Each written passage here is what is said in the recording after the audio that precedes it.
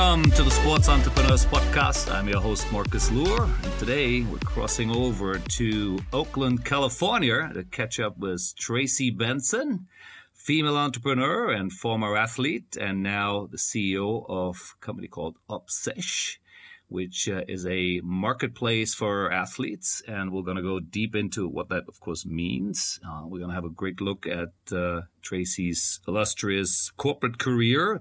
And, of course, before being a pro athlete, and I'm sure all of those things is how it came together, what she's doing now. So welcome to the podcast, Tracy.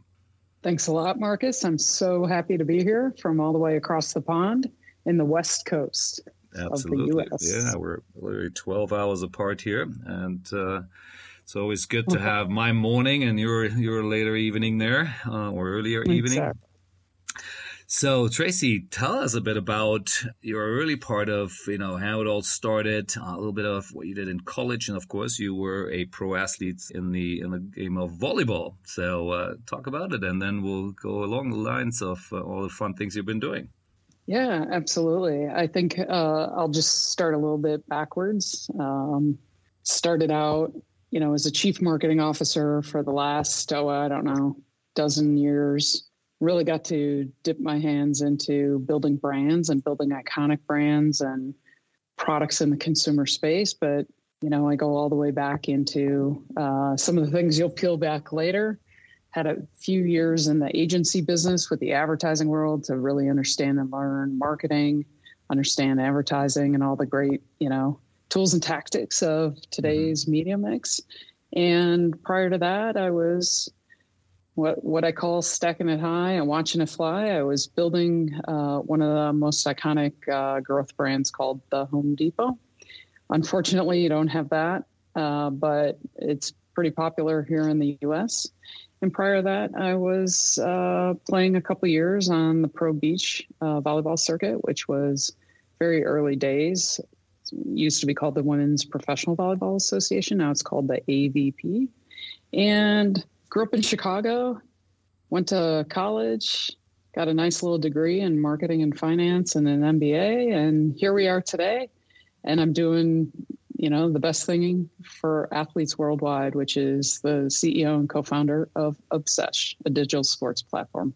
Yeah, that's awesome. So let's go in. Exactly. We're going to go deep into some of those parts of your career. And so you were at the Western Illinois University and you were an NCAA volleyball player, right? I guess you were, let's call it a student athlete. Yes. Which, again, has obviously dramatically changed now with new rules, et cetera, how athletes are, even student athletes are now able to start monetizing, I guess, their, just before we're into, getting all the other stuff, what's your thought on that as a former student athlete? Oh, I couldn't be happier. I mean, I don't think there's a student athlete anywhere of any year and any time, particularly in the U.S., that wasn't waiting for this day to come about. It was a rule and a regulation that was set about, 50 years ago. Right. Think about 50 years ago, and here we are today in a world of the digital era, a world of personalities everywhere, professional athletes, and everybody's just building their brand and their personality and able to monetize themselves in all kinds of new ways. And college athletes still couldn't do that. I'm such a big fan. It is such an honor to be a part of this change in this era and supporting what we call amateur athletes and NIL, name, image, likeness, through Obsesh platform. So I'm so psyched. Every day is like a new day in the Wild West, but it's a wonderful day for every student athlete there is. Yeah, no, that's great to hear. And I keep asking that different folks, especially obviously from the U.S., and the answers are a bit varied. I had someone who was a bit more on the administration side. He's worked on sort of as a athletic director at various universities, and he had a slightly different point. So, but I don't want to debate that now. That's less the point of this podcast. But it's just interesting to see, I guess, the differences. So you also have an MBA from Notre Dame. And then, like I said earlier already, you played a few years of pro beach volleyball. It was beach volleyball, correct? If I got it correctly? It was. It correct. was. Yeah. Now, let's talk about it because, that's 4 or 5 years of your life there. Tell us a bit about those early days because we're talking, and maybe gives a little bit away your age here. I'm sorry about that. But we're talking here. That's okay. 1987. There's something about wisdom in life. Exactly, right. Yeah. I said. 87 through about 92, 93. I tried to play a little bit after that, but I got to be honest, good bathing suits and a six-pack ab doesn't pay the bills. So eventually that career came to an end. But as I said, this is, now let's call it 3 decades ago. And again, so I'd always love those stories a bit about, go into it a bit about, what was it like at that time? It's all nice and good. What is that Pro 2 now, and the AVP is, is reasonably well known. But, how was it 30 years ago when you started? I'm assuming it was, very different. So just share a little bit with us. Yeah, in some ways it was really, interesting, but you only know the times that you live in that point in your career, right? Mm-hmm. So it's not until now when you see how the AVP is picking up momentum, but still, quite frankly, struggles with many of the same things that were happening 20, 25, 30 years ago. Right. And so, coming out of college, actually, let me kind of go back a little bit. Going into college, that's all you dreamed of was playing in college. Right. And to be able to have a full ride scholarship to pay for my, room and board and my books, and to be able to have that was incredibly powerful on a lot of levels. One, it was a dream come true to actually go to college and play, right. To be a starter right out of the gate in college, whereas, many athletes go into college and they sit for a year or two and, so I could play right away. And, the fact that I could live my dream every day, it just fueled more momentum for me when I got out of college, as I could see the end coming near. The only thing I could think about was, I want to be that athlete that's just continuing on and becoming a professional, and I can make money at it, and I can keep going, and life is going to be great. And, I did that. I got out of college. I bolted right down to Miami, put my feet in the sand, started playing, and I was an indoor player my whole life. All right. Okay. So it's a tough transition, but what indoor player doesn't dream of putting on a great bathing suit and playing on the beach all day? Okay. And, so, you don't mean that sarcastically. You mean that is true. No, yes. No. Yeah, that is true. Yeah, right. Exactly. Especially if you grow up in, Chicago, which is, it's like, my parents are Swedish, so Chicago is like Sweden on a cold day, Right, so okay. Who doesn't dream of going to the beach? So I head right down to Miami, playing on the beach, got a great partner. We're working hard. We're training all day, every day. We're doing all the things that you did in college. You're very programmed as an athlete, especially an athlete that's competing. The higher your level, the more programmed and the more training and rest and hydration, all the things that you get into routines. Right. The only thing was, we could win a tournament and we're winning a case of Pepsi. Wow. Okay. Well, okay. You know what I mean? Hear that loud, right? You're winning a case of Pepsi. Yes, you have a sponsor, at the time it was Mosimo, which then became a pretty mass brand, but it started out as a very beach kind of surf brand. But, the same thing that happened 25, 30 years ago is happening today. If you're a niche athlete and you're not playing in the Premier League, you're not playing, MLB in the US or NBA or NFL, especially as a woman and a woman in a niche sport, you can't pay your bills. And so the kind of cool thing about all athletes that still exists today is you learn how to game the system. And what I mean by that is you can live for a week on 3 meals and a box of cereal. You can, find your way when you get injured to Most athletes have a high tolerance of pain. They'll work through it. Right. You learn to game your own life so that you can basically live on like $10 a month. But the fact is, like, you still got to pay rent. You still need to build a future and a financial future. And so while it was a ton of fun, I can remember calling home to my parents several times. I was living with like 3, 4, 5 roommates at different times. It didn't even matter. Right. But because I was playing, and I can remember calling home, "Hey, Dad, can I borrow $200 for rent?" Right. You know, and my dad would say, "Are you really borrowing it, Tracy?" Right. Sure, definitely. Right. You know, put it in an envelope, send it down, you know, to Miami. There was no like wiring money to anybody or Venmo or whatever you want to say, you know, Swish. Right.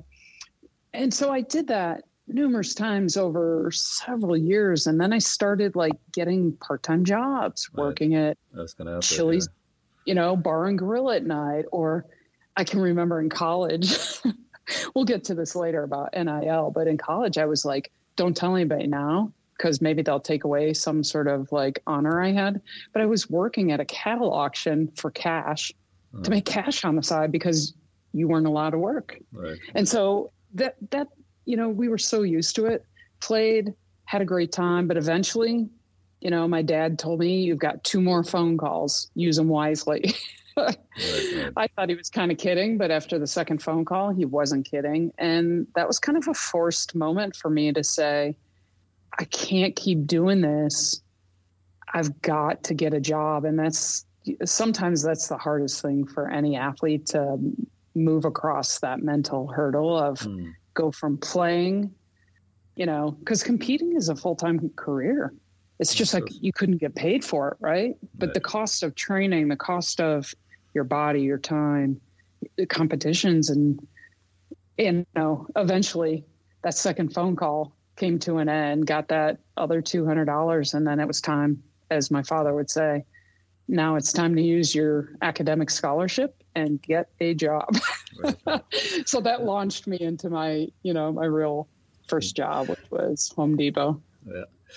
Great. I think it was a great start to the story, and it will definitely loop obviously back into exactly what you're doing now. We'll sure get to it back later in with Obsesh. So it's I think, you know, you've felt the pain, and I think that's pretty clear. What you're building now is all sort of full circle here. So, but let's spend a little bit of time on you know, your corporate career then over the next several decades, because again, I'm certain there are stories in there which sort of builds up to what you're doing now and how you learned, you know, how to build brands and build platforms and all this fun stuff, which is really what you did, I guess, right? And so you know, just you know, pick a couple of stories of your early part of your career there. You know, you were with Home Depot, you were Jack Morton, you know, there was Razorfish, etc. All interesting brands, and certainly there are stories out there, right? Absolutely. You know, that's a great question. Nobody's ever asked me that. I'm going to start with my the Home Depot. So it was a time when Home Depot, and hopefully your audience and your viewers have at least heard of the Home Depot. If not, they've heard of the gentleman by the name of Arthur Blank. And Arthur Blank was one of the co-founders, and he's the owner of the Atlanta Falcons, huge in the community for women and women's sports, and was a big, you know, influence behind our recent election down in Atlanta, which was Georgia was a very big key state for us. So let me start with the story from the Home Depot. I learned so much from Arthur Blank. I took my athletics from my rigor, my routines that I just had as an athlete. And here's a guy that said, listen, I just want you to commit 5-6 years to me. You're going to build the shit out of this company. And my first question was, well, what is the Home Depot? Right, okay. I didn't own a place. I couldn't pay my rent. I've never built cabinets or done anything like that for anybody. And he was just a remarkable leader. And I remember we just built this amazing culture. Like every day you'd come in and envision this, Marcus. Mm-hmm. I'd be dropped into a blank slate of a store that didn't look like a store. Me and 5 guys, we did this for six years, hundreds of them. Mm-hmm. We'd come into this pallet, a blank pallet, and you're like, okay, I'm going to build this market. I'm going to build this store. I'm going to hire all these people. I'm going to help these people bleed orange, as they say, right? Because Home Depot is all about the orange and the orange aprons. Right. And what was so remarkable, what I learned from that company was you can actually accomplish anything you put your mind to, because on a daily basis, I was challenged to build a store, build a market, hire hundreds of people, interview thousands of people, run operations, build a receiving department with some of the world's biggest companies coming in the door left and right, and tackle problems day in and day out. And the one thing I learned was how to really take my love of being a captain on the court and leading in a, volleyball indoors, typically a 6-person, on the court, right. But you maybe have 12 people on the team. I was always that captain, always that leader, but now I was like I was the captain of hundreds of people every day, and you'd start one store and there would be the 5 of us. And then a week later, because we did this in 12 weeks, every store, there'd be 10 people, then there'd be 20 people, then there'd be 40, then there'd be 80, then there'd be 120, then there'd be 200. And every day we'd get to the front of the store and you could turn around and something was different. The racks were up, the merchandise was in, the forklifts were out, the cash registers were getting installed, the garden hoses were like, all over, the lumber's flying in. Right. And every morning we brought everybody together at the beginning of the store at the front, and we just like rallied people to the point where people were just screaming and what we call bleeding orange. Right. And that culture was so incredible, because as you tackle problems all day, it's the strength and the trust of those people together when you've been through these hard things so fast. It just, that culture and that connection, people really want that, whether it's the customers, the employees, us working together, us going through the hard problems. It was fascinating. So sounds like it. Yeah. It was called the hyper growth team, right? So that's what means hyper growth, as in setting up new venues and new locations, I guess, right? Yeah. So we would go into a market, we would open 10, 12 stores in a matter of 7 months. Right. And we would just go one by one, take your favorite 10 people to the next store. From there, take 20 people to the next store. It really was, today they would call that scaling in technology. Back then, your platforms were literally these giant, massive, 40, 60,000 square foot stores, and you're filling them just like you're filling your digital technologies, fast and furious, figuring it out. Yeah, well, it definitely sounds like some great learning there. Now, I picked one up here, which was you were Olympic Work Program Creator. I'm not sure exactly what that meant, but it was Home Depot a partner of the Olympics. So tell me about it. So before the partnership with the Olympics, because the Olympics weren't really at that time bringing on big brand sponsorships, and the Home Depot was a relatively what I would say small as compared to now. Now they probably have a footprint of 1,000, stores. But at the time we were just building them dozens at a time. So it was in the real hypergrowth. Well, as I told you, I was an athlete that just couldn't make it. So here I am with the Home Depot, and I basically start hiring all my friends who were also Olympians. So one in particular, Kent Ferguson, he was an Olympic diver, and he and Greg Louganis were the two, aspiring and, hopefuls for the U.S. And Kent, couldn't make any money either. And he was like, I can't pay my rent. And I knew that problem really well. And so Kent and I were really good friends living in Miami.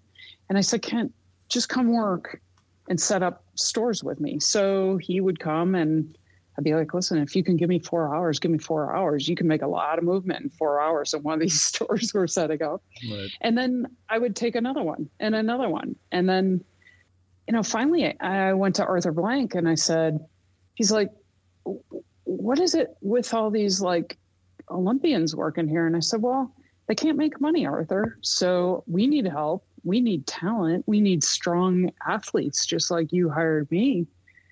We need to support these athletes. And we ended up creating the program, which I led, of allowing Olympic athletes to work at the Home Depot part-time. And what was really revolutionary was we fought to give them full-time benefits and full-time pay. Right. That's pretty remarkable. You got a flexible job. And that turned into the Olympic work program at Home Depot, where we codified it. And now Olympians could come work there. And then that became the basis and the platform for why the heck wouldn't the Home Depot be taking credit for that and sponsoring the Olympics. And then I hope that program is still going today.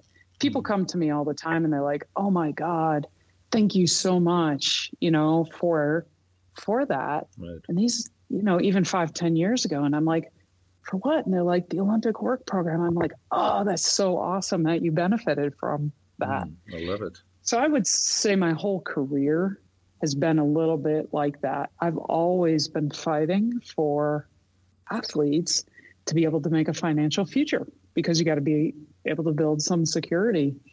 And so that continued on through all of my, CMO roles and head of digital. I was always sponsoring athletes, paying for them to be quote unquote, air quotes, influencers before that was a buzzword. Right.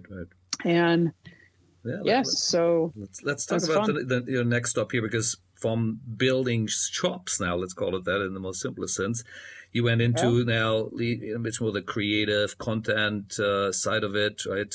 You were involved in sponsorship, etc., with Jack Morton.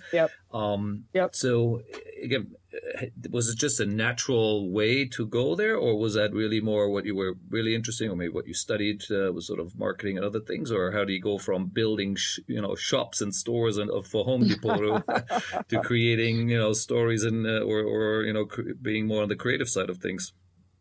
Yeah, that's a great question. No, it's definitely not a natural, expansion of my career.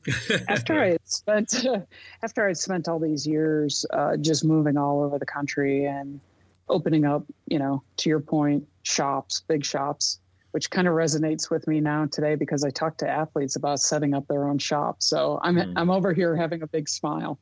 But that being said, what I really started to fall in love with, because again, as an athlete in college and an athlete playing after college, you're not really worried about, well, what am I going to do when I'm done playing? That's not even really a top consideration, because you're so focused.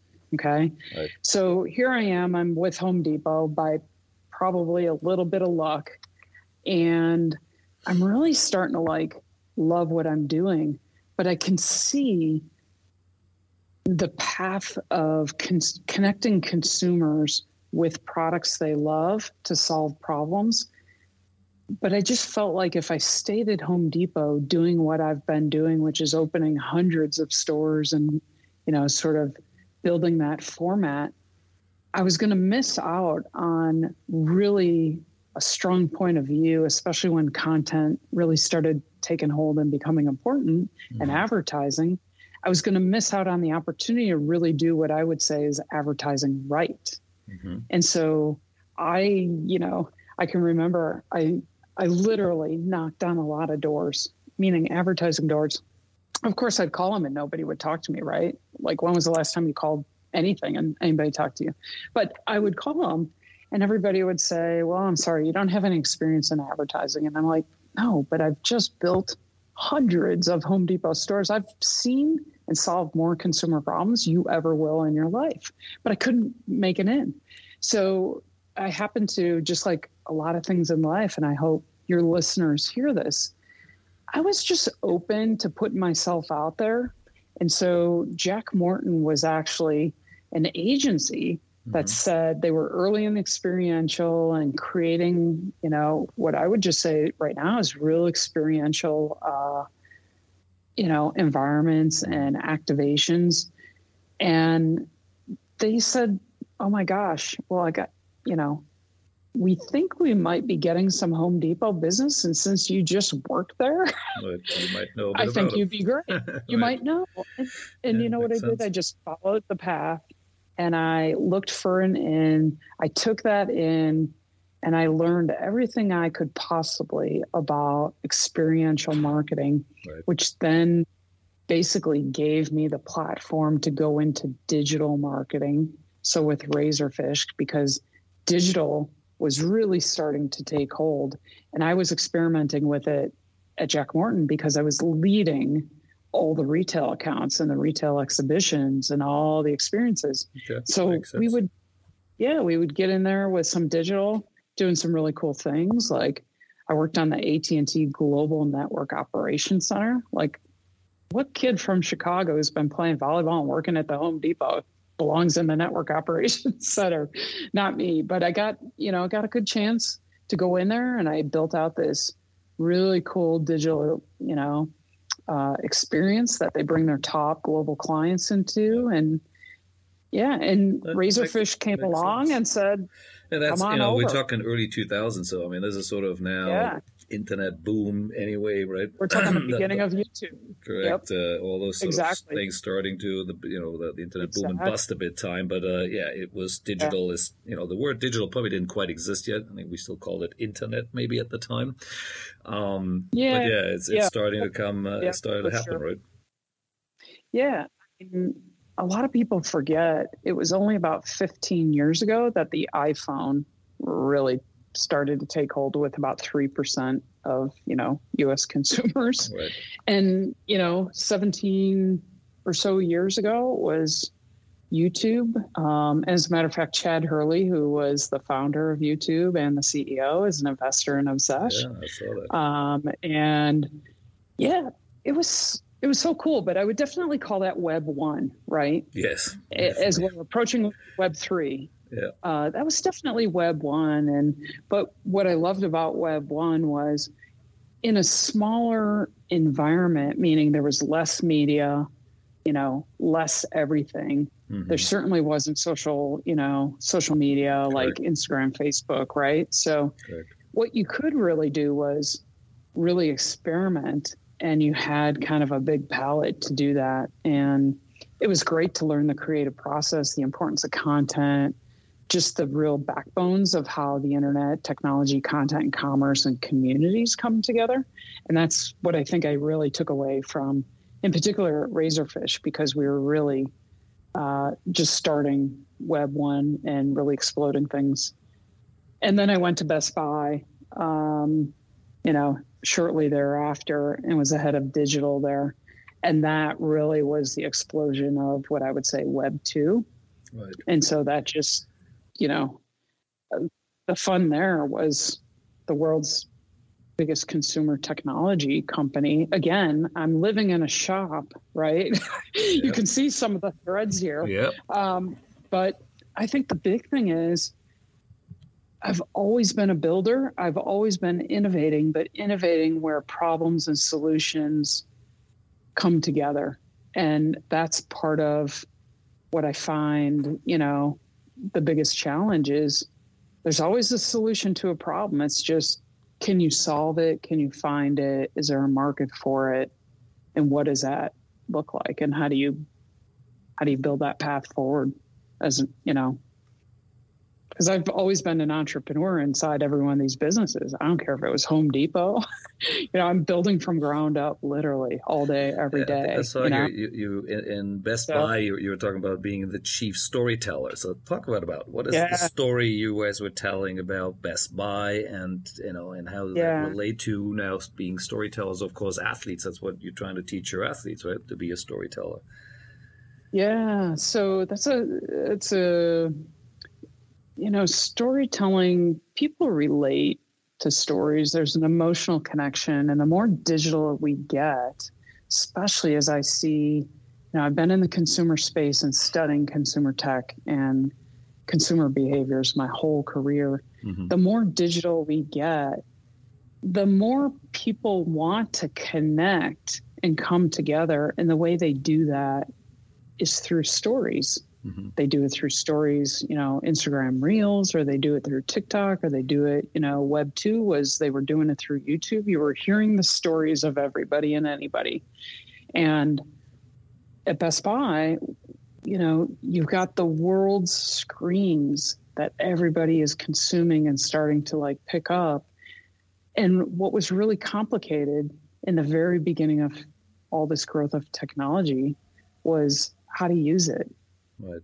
What does it do for me? Right. You can remember, I can point to hundreds of people. I would be given a keynote speech at a big giant retail or a World Wide Web, conference, mm-hmm. talking about this smartphone is going to be your best friend in your pocket. I mean, of me saying that, 15 years ago. And I can remember people saying, I don't need one of those. Well, the story we were trying to tell at Best Buy was really about not technology for technology's sake, because I think what we learned in storytelling is nobody cares about features and specs. Right? Nobody cares. What they care about is what's going to do for my life, is going to make me feel something better, different. And it's kind of like a Disney movie, if they didn't tell you a story, we'd all be bored for 2.5 hours. And so we were trying to tell that story about not technology from a features and specs perspective, which there was a big component there of years and years where every single one of our vendors, the only thing they talked about was a better feature, a better mousetrap, a better spec.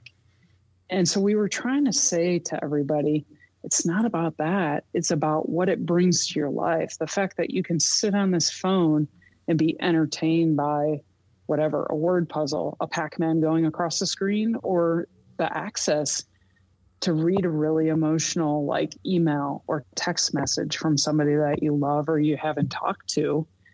And so that's storytelling. We tried to bring it forward in everything and anything and put it on every single screen so that people realized you're not buying specs and features, you're buying stories that connect you to other things in your life. Love this.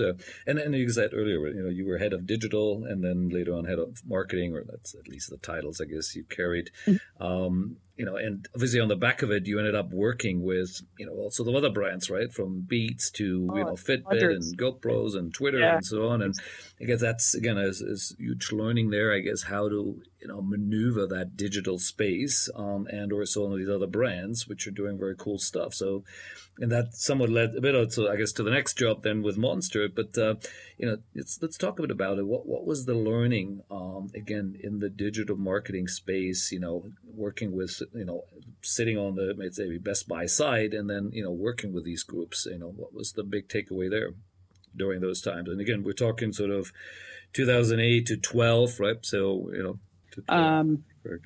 Yeah. So if you kind of go back to those, the 2009, it was still the iPod era, mm-hmm. right? You could put a Walkman in your pocket, so to speak. Mm-hmm. And it was just really starting. We were really struggling at Best Buy, which was probably, I would think, I might not get this right, but I think we were probably selling more records than anybody in the world. Okay.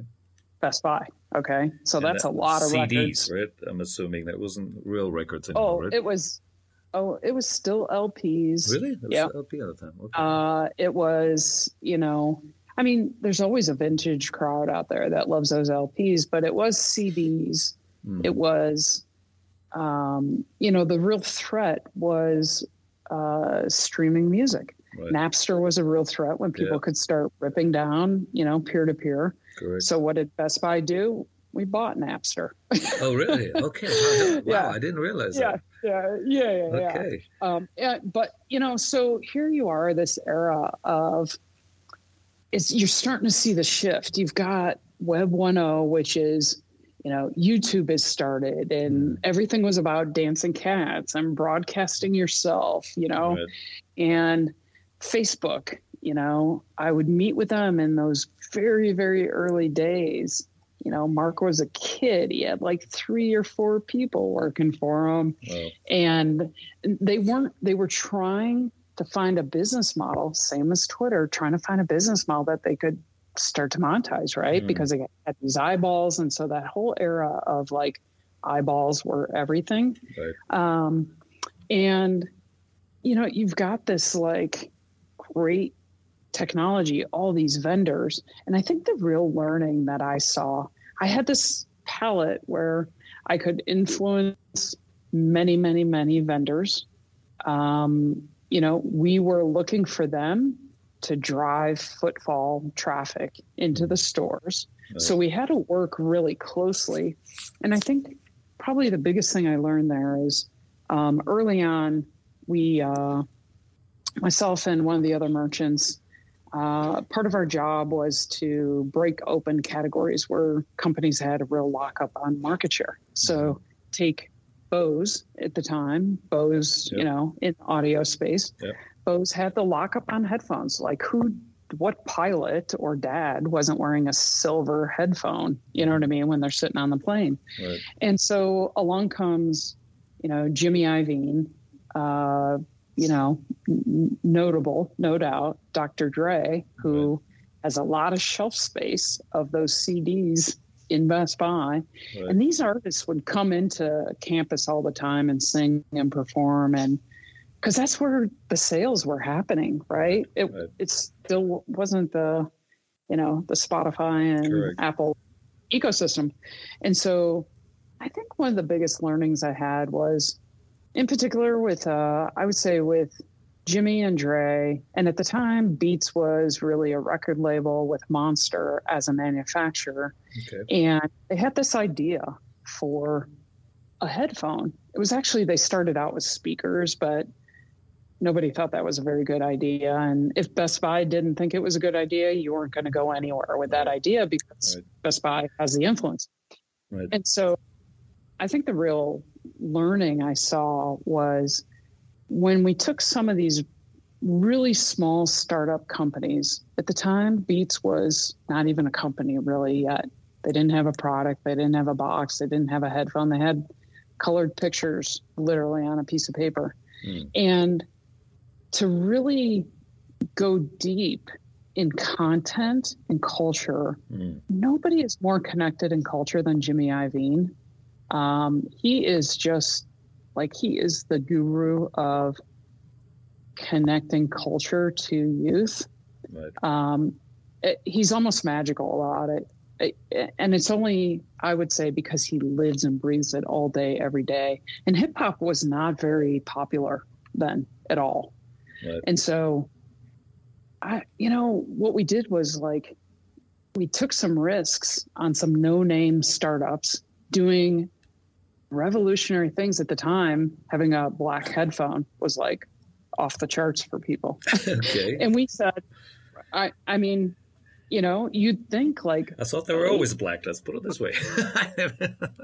Yeah. And so, by taking a chance and really getting to know and understand how people connect to content, and content sometimes can be what they hear, what they see, what they feel, who they want to be like. Content comes in all different forms. And, right. One of the best learnings I had at at Best Buy was not just the way to operate big and at scale with hundreds and hundreds of vendors and billions of dollars and all kinds of tech integration and revolutionary things. It was like actually working with, Beats as a very young company. I had to help shape it. We took a multi-year deal with them. We put the power of our marketing and our assets and our platform behind them. And then we really watched, no joke, Jimmy Iovine, Dre, will.i.am, Lady Gaga, Justin Bieber. We supported every idea that they had. And what we did was we put these like small shops within a shop. We most people don't remember this, but we put in what we call like club beats. We built a small little club, put it in all the hot stores of Detroit, Miami, and West LA, and all these other places. And literally, like Will.i.am would, you know, as if it was not planned, he'd come into the store and he'd start DJing. Oh, wow. Or Justin Bieber, who was like a kid. I don't know if you've ever seen our commercial we did with him and Ozzy Osbourne, but you should watch it. It's called 4G. But anyhow, like we would just really connect the content and the products to the culture.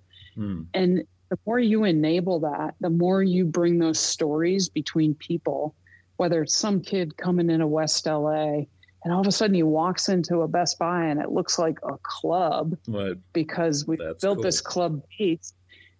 That kid wants to hang out there and be that cool kid. Like, you made Best Buy look cool. That is for sure.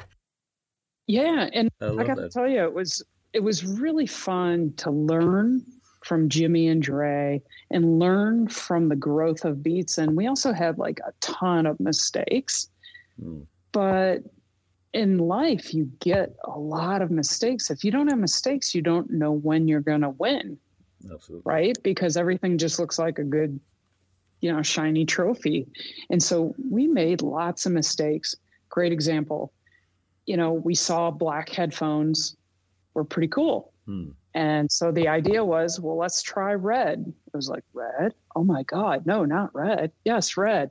So we did red headphones. Red headphones took off more than black. It was like, ooh, there's a pop of color. Yeah, people like color options, right?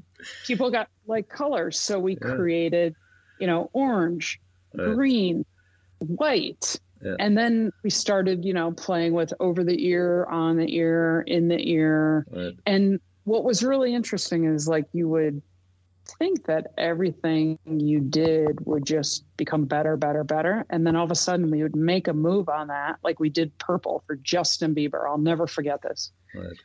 We thought, okay, red, black. People are going crazy. We're just like blowing the shit out of Beats. They go from $1 million in sales to like 5. Okay, think about 5 in a Best Buy store. It doesn't even move the needle at all. Yeah. Not even one needle, right? And then all of a sudden it's like 20. And all of a sudden, a year later, it's like 40. And then 40 goes to 80. 80 goes to 200. 200 goes, you know what I mean? Yeah. And so that hockey stick, it's all the work. I learned all the work between day 0 and about the 4th or 5th year. You set the foundation for the future, and that's really important for entrepreneurs. What was the time when you then joined them? You know, obviously you were their global chief marketing officer, right? Or what was the exact title in Beats? Monster? Yeah. Yeah, sorry, Monster, right? So when after several years at Best Buy, you know, and I had done the big thing for so many times in so many years. What I really loved, I was always the innovator and the entrepreneur inside these companies, right? The builder. The entrepreneur. And the entrepreneur. And what I really wanted to do was go a lot deeper into digital. And I wanted to really own a whole brand because now I had all the parts and pieces that I had intentionally built in my career. How to connect with consumers, the consumer tech, the digital, the creative, the content, the commerce. And I wanted to be able to put that all together and really lead from a digital commerce and a digital perspective from a brand versus leading from what I would just say is a more traditional brand where digital sometimes is last thought, afterthought, or future thought. And so I took off from Best Buy, and I had spent all these years, you know, intimately knowing and building on the Beats side, and Beats and Monster. Monster was, you know, the primary brand behind it. Beats was more of the front face and the manufacturer. And so I came out to California, be a part of what was Web 2 and the digital revolution and do it with a really cool brand that I could keep growing. And so it was fun. That kind of started my track as really starting with brands that were more in the like $1-2 million space. At the time, Beats was a lot bigger because we gave it the boost it needed it. Buy, So it's really Best Buy in a sense who build it or help build them, right? It's a good story. Got it. Makes sense. Well, that tees up nicely to Obsesh, which obviously was sort of what I can see then your next big idea. So let's talk about Obsesh. First of all, let's make sure everyone understands how to spell it. That's obsesh.com is also the website. That's right. Again, it says it's a peer-to-peer sports marketplace connecting with the best athletes in the world for coaching and training, etc. And I've had a look. I've been playing around with it, and there's some really cool stuff. It's really across all the different sports I can think of, from wrestling to American football, ice hockey, field hockey. Of course, volleyball is in there. So it's really and even esports. I saw some esports athletes posting things. So absolutely, So tell us a bit about we've now spent good time on your career, where you came from. How does that all come together? And, where did the idea of Obsesh came from? Was it you? Was it your co-founder? Or the two of you sitting there having a drink somewhere? And tell us, how did it come about? And of course, then we go into where you are now. Right. Two women walk in a bar in Berlin, and we come out with Obsesh. That is true? Or that's the story? No, that's not true. Okay. But yes, we've my co-founder and I have been in bars in Berlin. That is true. Right. Fair enough. So my co-founder, Jonlyn, I met her originally at Beats when Beats was very young. So I was at Best Buy. She was working with Beats, direct. And so we've known each other for a long time. I think if I go back to the genesis of like Obsesh and, for everybody here, again, translating across cultures, and I know, I might speak a little fast sometimes, but Obsesh stands for obsessions. So think of your sports obsessions. What do you love? What are you passionate about? Right. What do you want to do? And so Obsesh is the leading digital sports platform for, we've got NIL here. We talked a little bit about that. Mm-hmm. And the amateur athletes, the niche athletes, what I call the 99% who are not, whether they're not making a lot of money, like myself being in that position, or these Olympians who don't have this support. We really started out, building a digital sports platform where we can connect athletes and their fans together. Again, bring those stories, bring that magic there, help athletes get film analysis, help them, the young aspiring ones be part of the sports cultural moment of what was it like doing that flip in the end zone when you caught the touchdown, And so I saw this opportunity and this timing again, where consumers really wanted the athletes, and athletes really needed a way to make an income. And so by bringing together a business model that puts those two parties together, it makes it really simple for an athlete to come in, set up their own shop, pick their products. We build plug and play products, whether it's like an appearance or coaching or mentoring or a virtual workout, whatever it is, we make it easy so that athletes don't have to be operators and distributors, because they aren't. And they could just focus on that experience and that story, and that connecting with each other.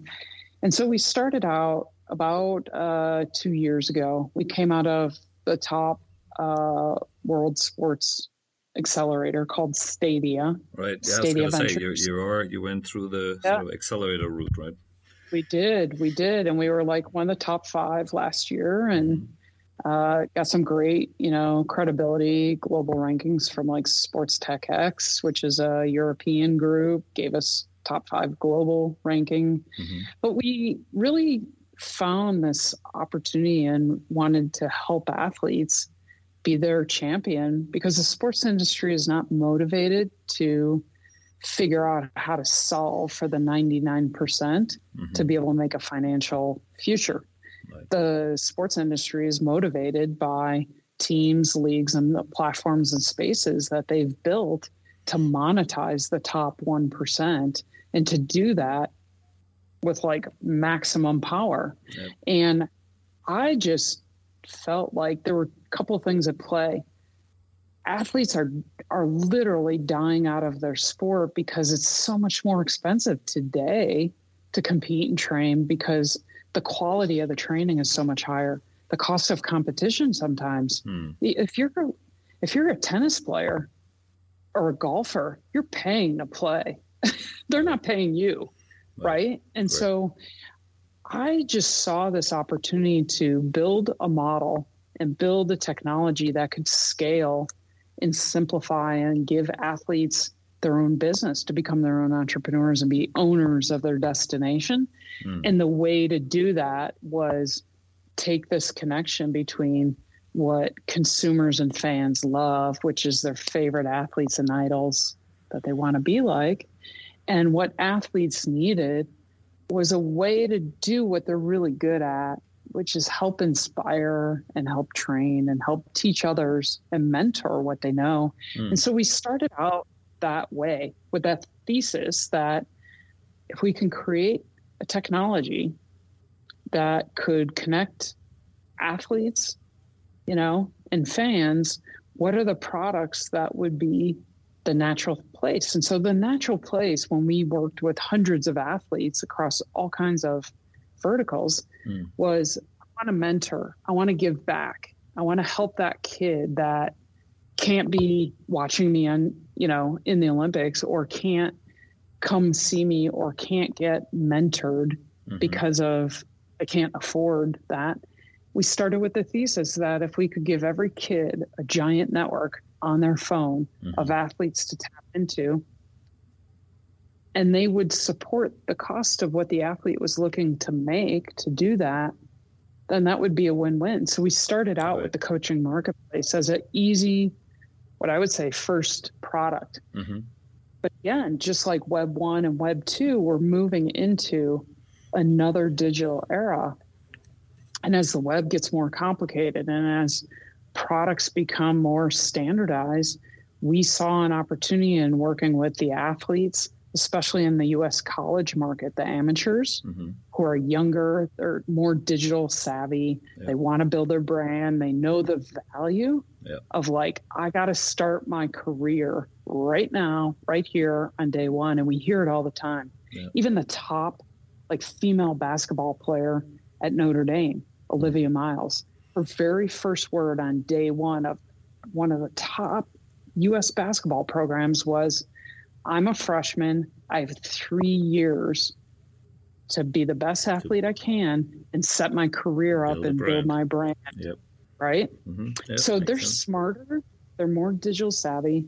And so when NIL, which is the name, image, likeness, was deregulated, meaning any U.S. college athlete now, it seems crazy to even think this has been a rule, but any U.S. college athlete could now be in charge of their own name, image, and likeness, and could now work to sell their brand or their marketability or create their own cool T-shirts or do coaching.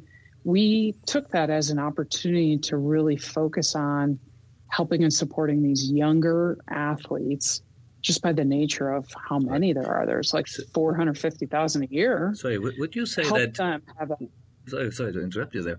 Would you say without this ruling, part of what you're trying to do with Upstage might have not even been possible before? Or... Yeah, I think it would have taken us a lot longer, because when you look across all those 99%, like the skiers and the snowboarders and the surfers and the skaters and even the Olympians, many of those independent or niche athletes, they're so fragmented everywhere. And a lot of them are solo athletes, meaning they don't compete with others. They train alone, they compete alone, or they compete with the team for maybe 12 weeks. So I think it would have taken us a lot longer, for sure. Yeah, sounds interesting timing, even, right? Looking back at it. Yeah. And Marcus, we were looking at timing last year coming out of the accelerator.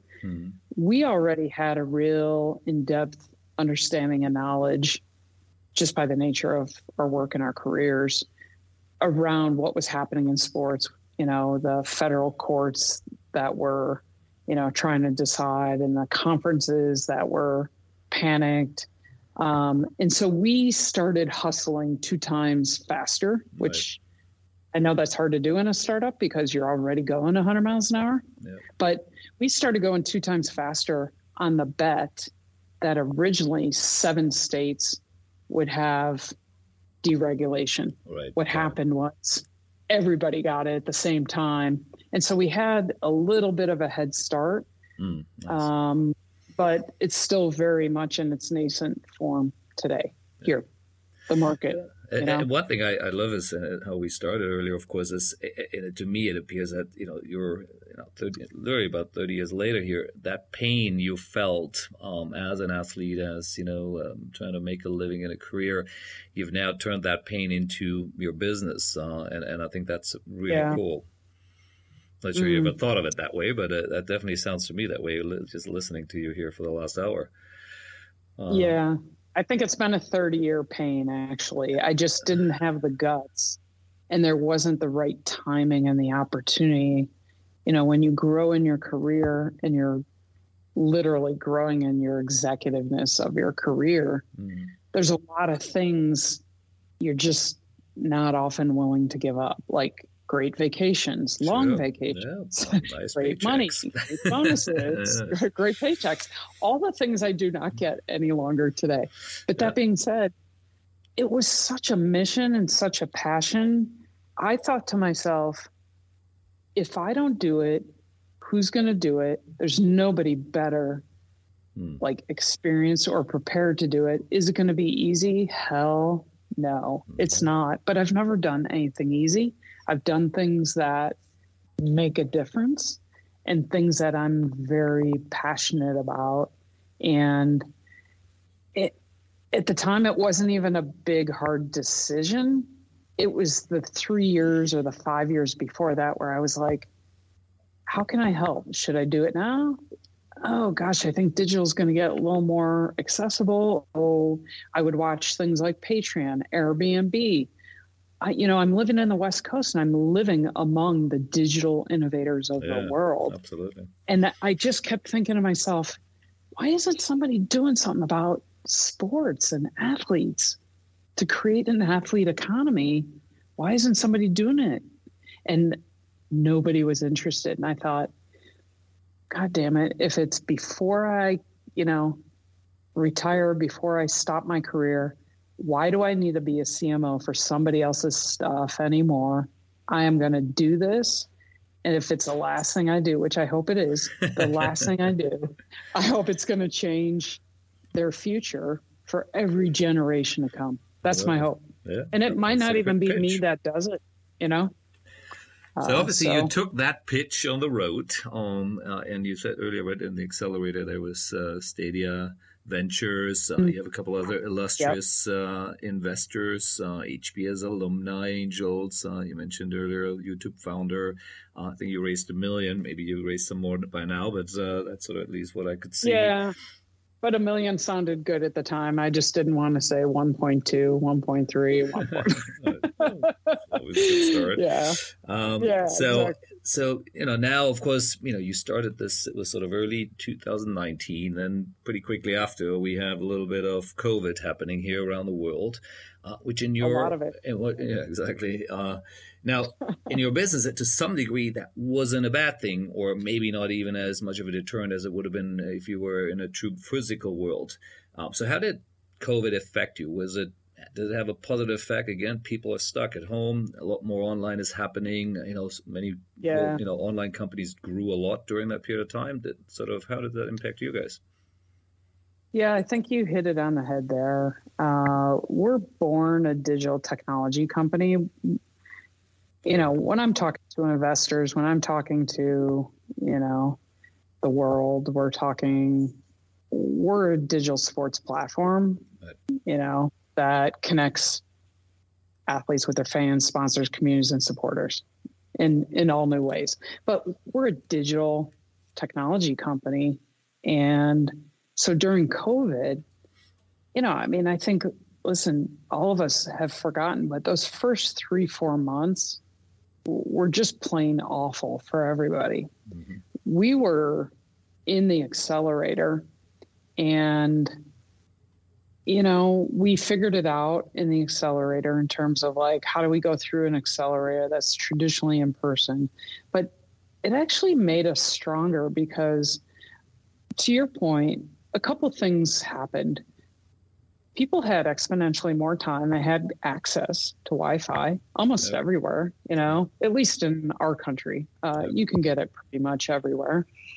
So they had more time on their hands, and they were needing more relief. So there was just a lot more consumer behavior where, no doubt 5 years from now, the same behavior, we'd still be at this level. But I think it really accelerated through COVID because of just the conditions. Right. And so, we can say streaming TV was never going to take over, but we all know it was, right? It just happened faster. Great. We know digital is never going backwards.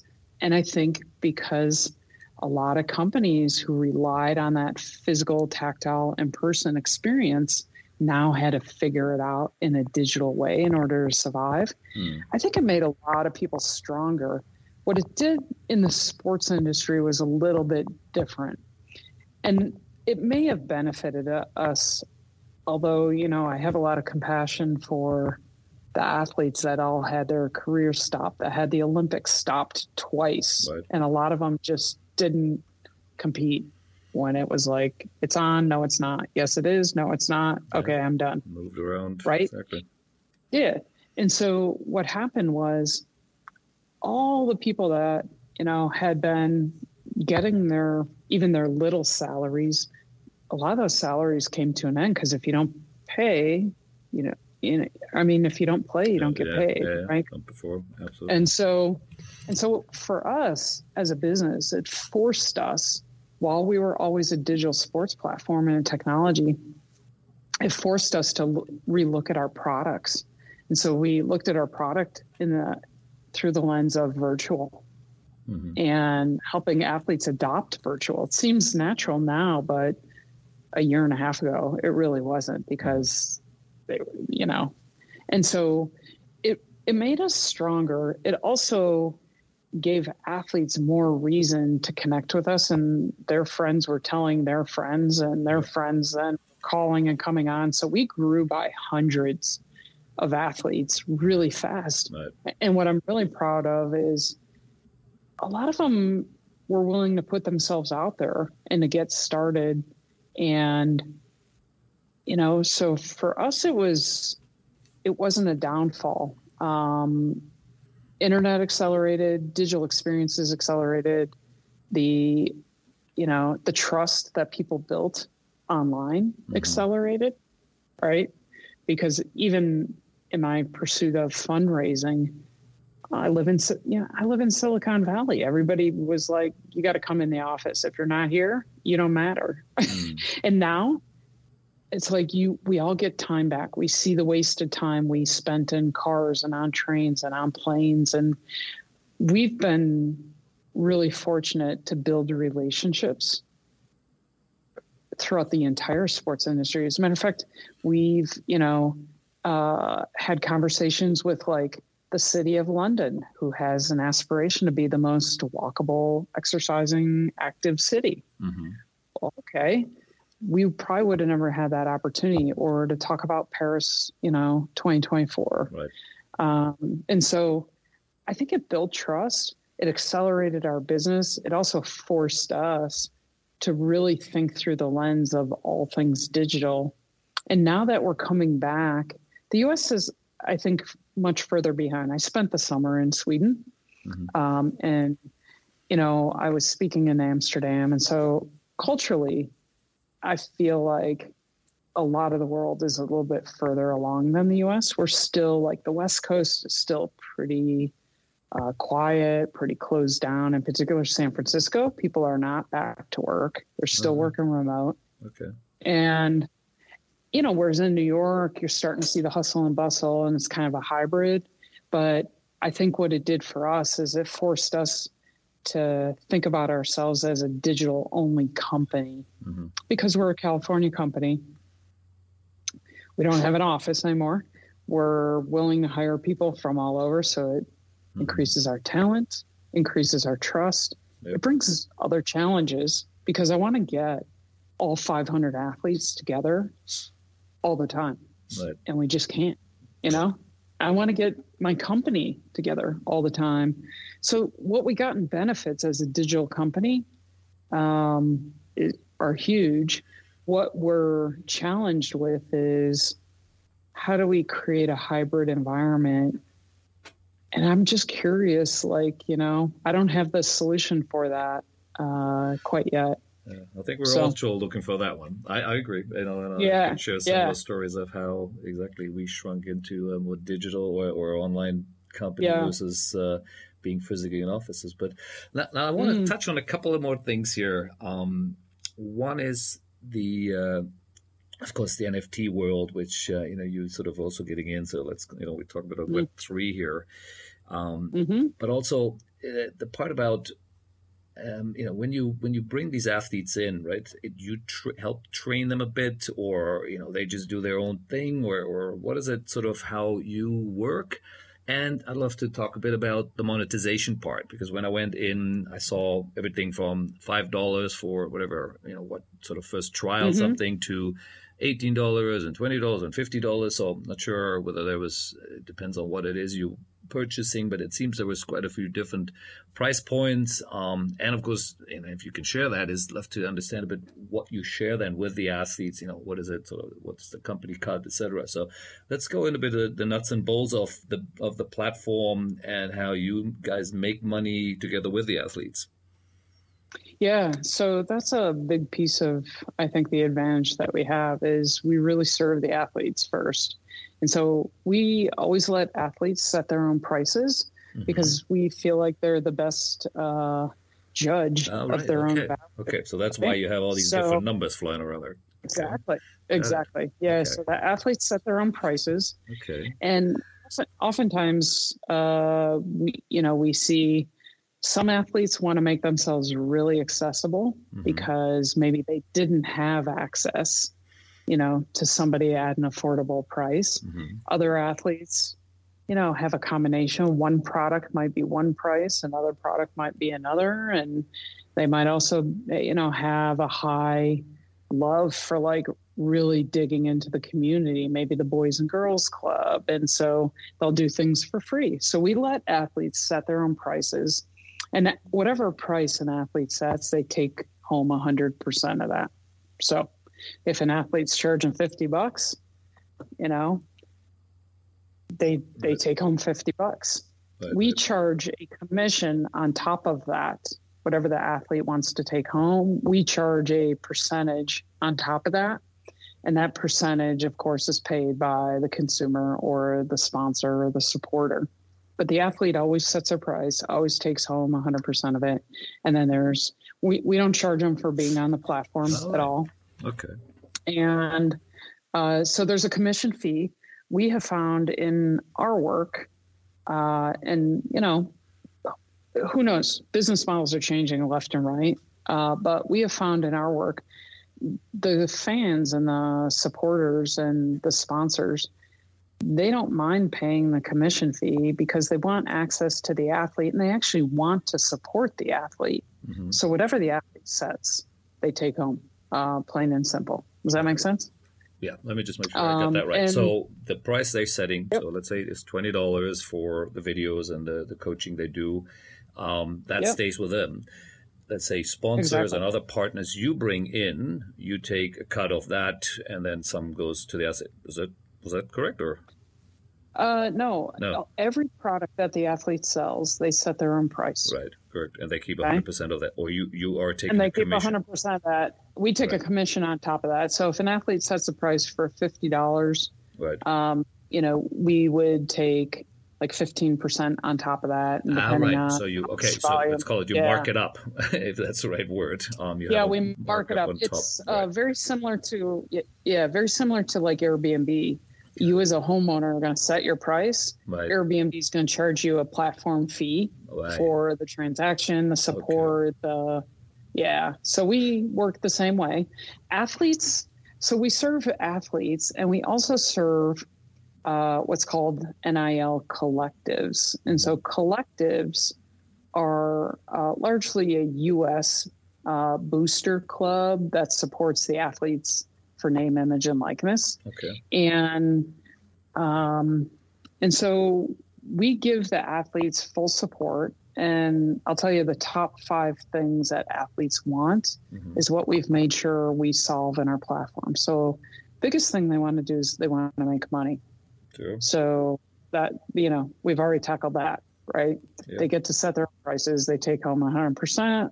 We charge a commission fee on top of that. That is for the platform use, et cetera. They don't pay anything to be on the platform. Right. Whereas on Airbnb, you as a host pay a couple percentage. So we don't charge the athletes anything. Right.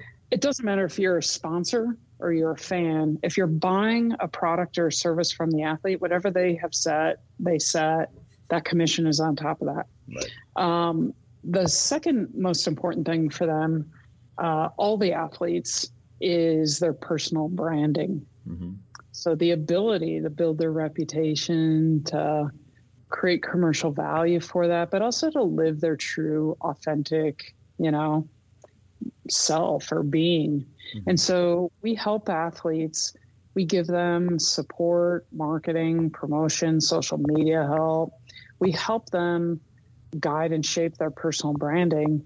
We don't try and change it. We try and take what they want to be their brand, what they want to stand for, and try and help them through education and the services we give them, like marketing, et cetera, to bring that to life. And so we've actually built what we call Athlete Academy, and that's an online digital course that all the athletes on Obsesh get for free, and they can learn about social media. They learn about all those things. So that personal branding is, importance number 2. That's the biggest problem they want to solve, where they want support. The third is around contracts. So contracts could be anything from, as a college athlete, in the U.S., it's important you have a contract when you're working with a sponsor, because you want to stay compliant with our, governing conferences called the NCAA. Yeah. And those contracts both sometimes just manage as an athlete, your intellectual property. Yeah.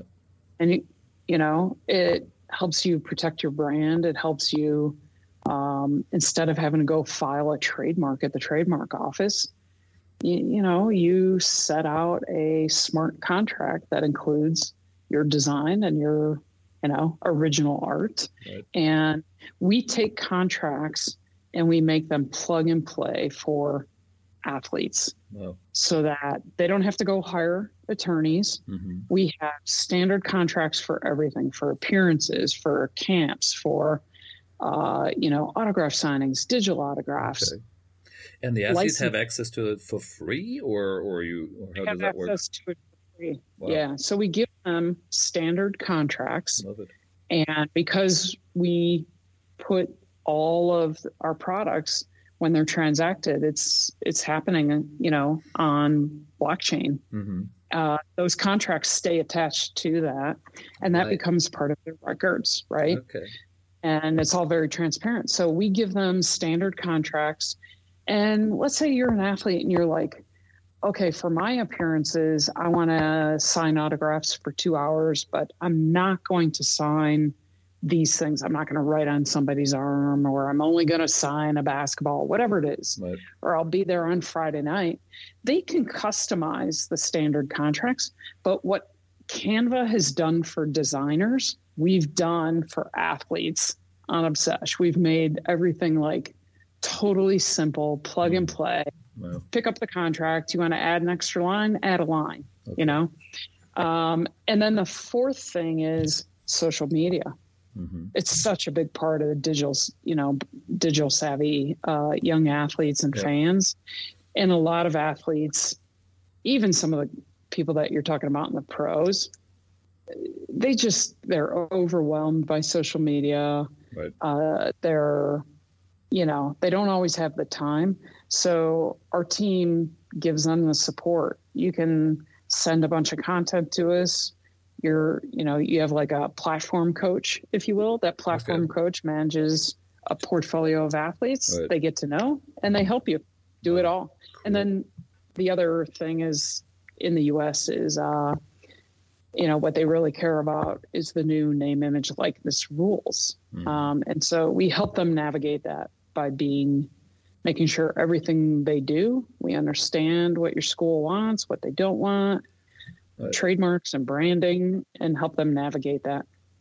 Wow, I have to admit, I'm glad we went through this here, these 5 points, because I have to admit that is not what when I looked through the platform, what I saw. So the impression was more is the coaching and some of those things which we talked about earlier. But you're really going much deeper, and like you said, from helping athletes with their branding, contracts, social media, and of course NIL rules, I guess.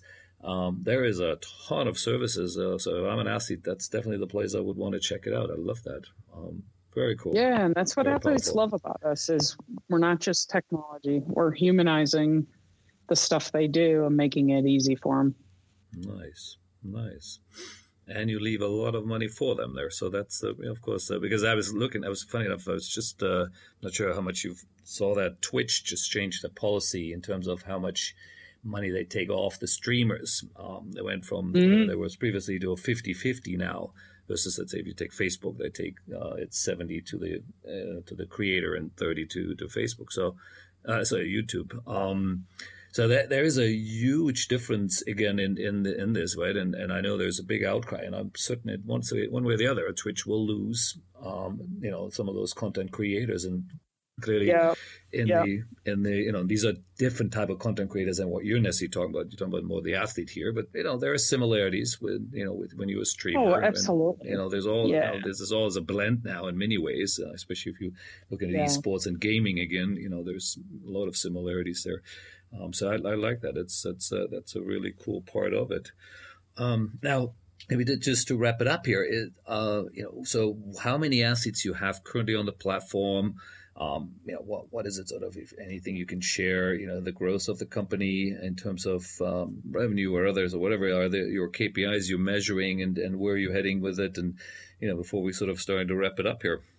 Yeah, it's we're on the high growth. We're still an early stage company. I mean, when you look at NIL, our vision is to be the leading digital sports platform for, NIL in particular. Right.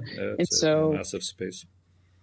Yeah, we're in heavy growth mode because we're 13 months into the deregulation, right? Where these college athletes, these student athletes can now start to monetize, and it's still so nascent. I mean, I think probably last year, there's no hard factor figure that anybody has, but I would say probably about 10 or 15% of the athlete market at college in the US participated to some level in being able to monetize their name, image, likeness.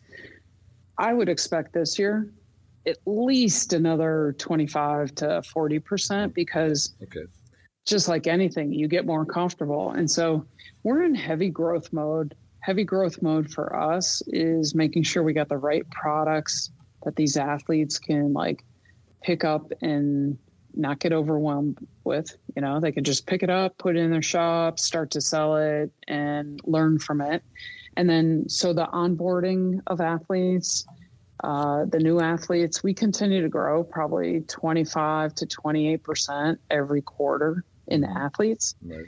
And, our biggest challenge right now from a success standpoint is how do we scale thousands at a time? Right. We're not yet there. Right. And so that takes a whole other level of, automation of training. We're automated for our onboarding, but not automated fully in the training. And the more you train these athletes to be creators, the faster they're going to learn, and that inspires others. So we're off to a really great start. What I really like is we've got great brand reputation as Obsesh. We have strong trust. A lot of the athletes refer other athletes. And now we really have found our sweet spot as a solution for some of the universities and, the collectives that serve the athletes. So we're doing well. Plenty of pros ahead of there. It's keeping me up every night. Absolutely. Yeah. Now, I think earlier we were meant to talk about NFTs, and we kind of skipped that a bit. So let's go back to that for a second here. So you are launching an NFT marketplace, which again sounds very natural. Again, what the content they're creating and or other images, things build around it. But NFT is not an NFT to it's not the same thing everywhere. I'm assuming you're not building the next NBA Top Shot right now. So what exactly is your NFTs are all about? And sort of explain that a little bit. Yeah. So, NFTs, I think for a lot of people is a very abstract thing. Like, what the heck is it? Right. And, when we think about NFTs and we think about blockchain, it comes down to two things. It comes down to the decentralization of both your content and your assets, but doing that in a way that you can maintain the ownership and maintain transparency and control of that, right? Yep. So when we look at that and we really stepped back, you're right. It was not about creating another boring ape or another Top Shot trading card. It was really about being able to have fans, sponsors, supporters engage with athletes in all new ways, but using NFTs more as a utility, where that NFT becomes, a secure digital asset, because we're just continuing to move into more and more content, more and more digital assets, more and more contracts. And how do you manage the digitization of all those assets? And so we're using NFTs in some pretty everyday uses or utility cases. So as an example, if you want to set up a membership community and charge your members on a monthly basis or an annual basis, and maybe you're going to drop them some exclusive content or even give them a t-shirt or whatever, we're tokenizing those membership passes as an NFT. Okay. Makes sense. Right? It's a non-fungible token, which means, that asset's going to live and be recorded and ledgered in a very different way. Now, you can also create a really cool, we've got some athletes that are working on more digital art, right? It's like a whole series of, we got a college athlete. He's got a great brand. It's called Battle Island. And, he's printed all these t-shirts. Well, he can sell those t-shirts in the marketplace. But he could also sell the digital twin of that t-shirt. Yeah, got it. Right. And so what we're doing is we're using the blockchain and NFTs as a way to really safely secure, authenticate, and manage products so that you can, you can manage those digital assets from here to the future. And it's really hard. I love that. Here's a really crazy thought or an idea, and maybe you even thought of it already. We were working on a project was called Before There Were Pros, which was footage of everyone of Kobe Bryant, Shaquille O'Neal, LeBron James, and others. This is footage of them playing high school basketball and or college basketball, depending on what they were playing at the time. Perfect use case. Yeah. Now, okay, that footage obviously now is monetized to the cows, but this is old, 30 years ago again, where some of those rights weren't exactly that way, and the asset wouldn't have that own right to it necessarily. But we had footage of him of interviews of him training, etc. And if he trains in his backyard, that's his footage, right? Or if he gives tips of what he was doing. Exactly. Now you wrap that around an NFT, it might be only worth whatever $10 right now. Once he becomes a pro and is potentially the next big superstar NBA player, that thing could be $100,000 worth, right?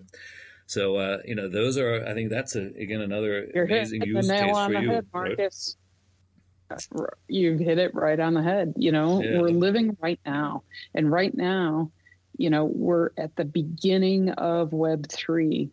Every single one of these athletes, to your point, if LeBron James looked back 30 years, or he was just starting now, correct, would they own and manage their content, their assets, their contracts, their royalty, their rights, their intellectual property different? Correct. I got to believe the answer is yes. And that's how we're helping them. That's what makes us different. We're not just like a marketplace that's like connecting people. We support the athlete. We're helping the athlete build a future financially from, that's why we say we help them maximize, and manage their revenue, their property. And that's the beauty with NFTs, exactly. I mean, depends on how the contract is set up. He has future earnings there forever, even if that NFT is sold and the fan, whoever, or the supporter who bought it at the time, if he still sells it and as the value grows, if he keeps his little 10% or whatever he has built into it, there are revenue opportunities down the line, and that's another one which I listening to what you were saying. The fan part is so important too, right?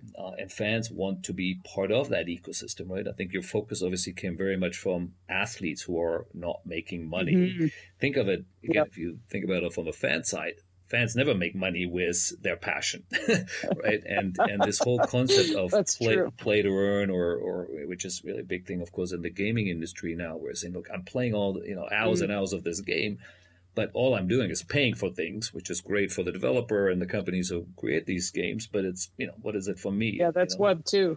Correct. And so I think there again, there's another angle to it that even the fans eventually with an NFT, of course, could earn something, as the athlete. They support it and they love watching when they played high school or college or whatever level. How they grew, and then one day maybe they become an Olympian, a gold medal winner, or NBA star.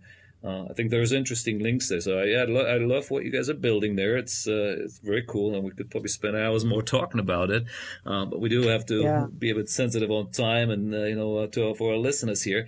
So let's start kind of wrapping it up, and maybe just to finish it off. I saw another one where you became a founding member of something called Chief, which is, again, I think it's the think tank to empower women in business or in leadership roles. So just talk a bit about it. Some of the other things you do outside, of course, your own company. Yeah, I mean, I've over my career, I think in the early days of my career, I was just trying to figure out what the hell is my career, right? Outside of an athlete. And so I spent a lot of time, what I say, floating down the river and just kind of like going with it and figuring it out. But over the last, I would say, in particular, maybe 5, 6, 7 years, once you accomplish certain things and you check those things off in your mind, I really started thinking about, what's the impact that I want to have? And I've always been a big fan of like empowering women, empowering people that want to achieve more and grow higher and do more things and do the things that they thought were impossible. I've always been that way as a leader. But I would say over the last 5, 6 years, in particular, I think it really sort of hit me with the Me Too movement in the U.S. in particular, right, where I just said to myself, gosh, if I don't stand up and talk about working with women, supporting women. I've always been a supporter of women, no doubt about it. But if I don't do it in a more intentional, outwardly public way, what message am I sending to, that college athlete who's unclear on how she's going to have a place in the world off the softball field? And so I just started intentionally putting more energy out there, outward instead of just in my head and to my teams. I started putting it out there in the world by saying, as an example, with investors, I ask them point blank, do you have any women in your portfolio? If the answer is no, you know what I mean? Like, that's not somebody I'm going to support because you're getting an opportunity to invest in this company as much as I'm getting an opportunity to have your capital in this company. Right. And so I started really putting that out there. And in particular, there is a growing network of women, and, women are great community builders together. And so Chief is a good example of that. I was invited in to be part of that women's network. It is a great big pool of women from all walks of life doing all kinds of really cool things. And it's almost like LinkedIn, if LinkedIn had a real community and it wasn't just a bunch of messaging and posting, but Chief has a real, anything that gets big and is owned by Microsoft. I mean, listen, I worked for a company that was bought by them. It just kind of gets sucked into the world, Sure. But Chief in particular, I really felt their mission was to empower women and connect women for real stories and real conversations. And so I was asked to join Chief. I did that. We meet every month. We talk all together. It's really awesome. Even as an executive or a startup founder or a very successful, in any right woman, to be putting yourself out there and helping other women. So I find it to be an awesome forum for that. Absolutely. And, it sounds a bit like YPO. I'm a member of YPO, and I've been a member for decades. And it's a lot of let's call it the young president organization. The word young is always with it. Exactly. When I was young when I joined them. Yeah. But it's similar, right? It's CEOs and entrepreneurs around the world coming together and you learn from each other. And it sounds a bit like that's what Chief is, right? With a particular focus on women. Right? Cool. Yeah, it is. And I also have, a heavy interest because I'm a, queer woman with a wife of 13 years. I have a great interest, especially in sports and in community, to also take a larger role in helping other people of, now we're living in a world where sometimes I'm even confused with all the genders. I'm like, what? You know what I mean? But I just, it's hard to throw a gay woman or a gay man off, but literally it's just a new and different time. And so I just think we have, I have an obligation now to intentionally bring people forward, empower them, talk about it, and be a part of, the voices that stand up and say, hey, listen, yes, all lives matter. Gay lives matter. Sports matter. Women in sports matters. Women matter. Everybody matters. And so I've just taken a larger role in that. Yeah. Wow. With my own power voice. To you. And I do hope that our conversation here, and of course the podcast we just did, will help with this and will spread that message. And that was sort of actually one of my last questions here is, though, obviously at the moment it appears very U.S. centric, and it looks like you got plenty of work to do there, especially in the college space opening up. But what are you already doing certain things around the world, maybe in the English speaking part of the world, like you mentioned earlier? You did some, you were talking to the London City, etc. Or is that part of the sort of future roadmap? Yeah, I mean, listen, most athletes, we have right now, we're just exponentially growing on U.S. soil, in particular with the college scene. Right. So it's hard when you have a small company, to spread yourself. I mean, we're already spread pretty thin. I'm so sure you are, yes. as that goes, listen, we see ourselves as a global sports platform. The challenge right now is exponentially, we've got so much demand on the U.S., but I would say more so on our pros. So a lot of the Olympians, a lot of the pro players that we have on the platform. And we've got quite a bit. We've got Paralympians. Right. We've got just about everybody. And they all are very much global citizens. I mean, it's no secret that, men's soccer players here go play in other markets. Women's WNBA player go play in 5 different markets. Right.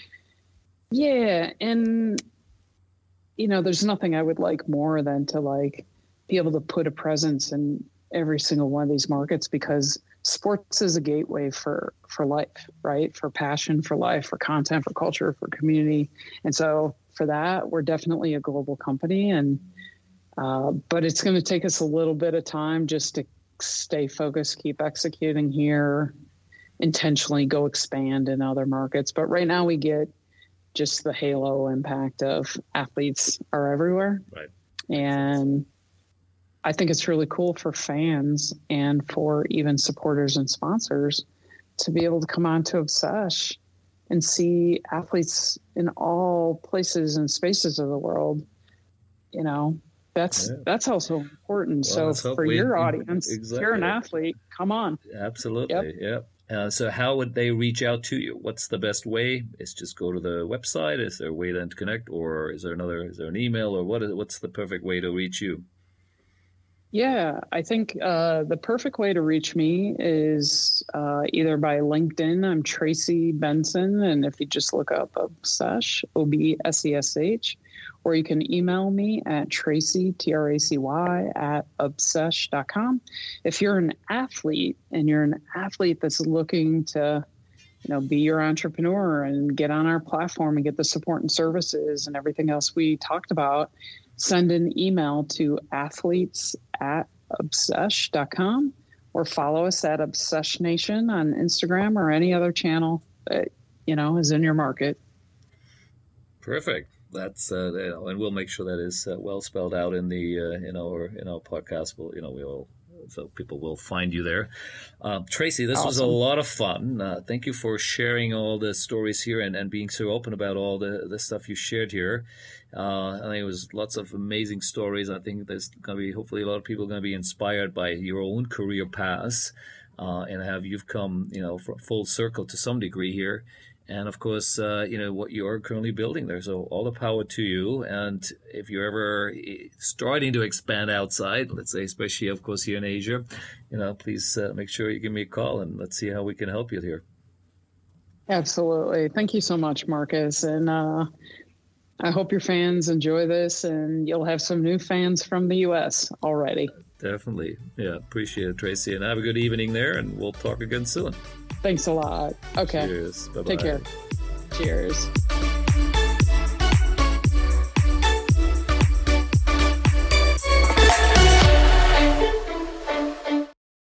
The Sports Entrepreneurs by Marcus Luer podcasts are a collection of interviews and stories. All content in this podcast is the copyright of Marcus Luer. Reproduction and distribution of the presentation without written permission of the owner is prohibited. All rights reserved.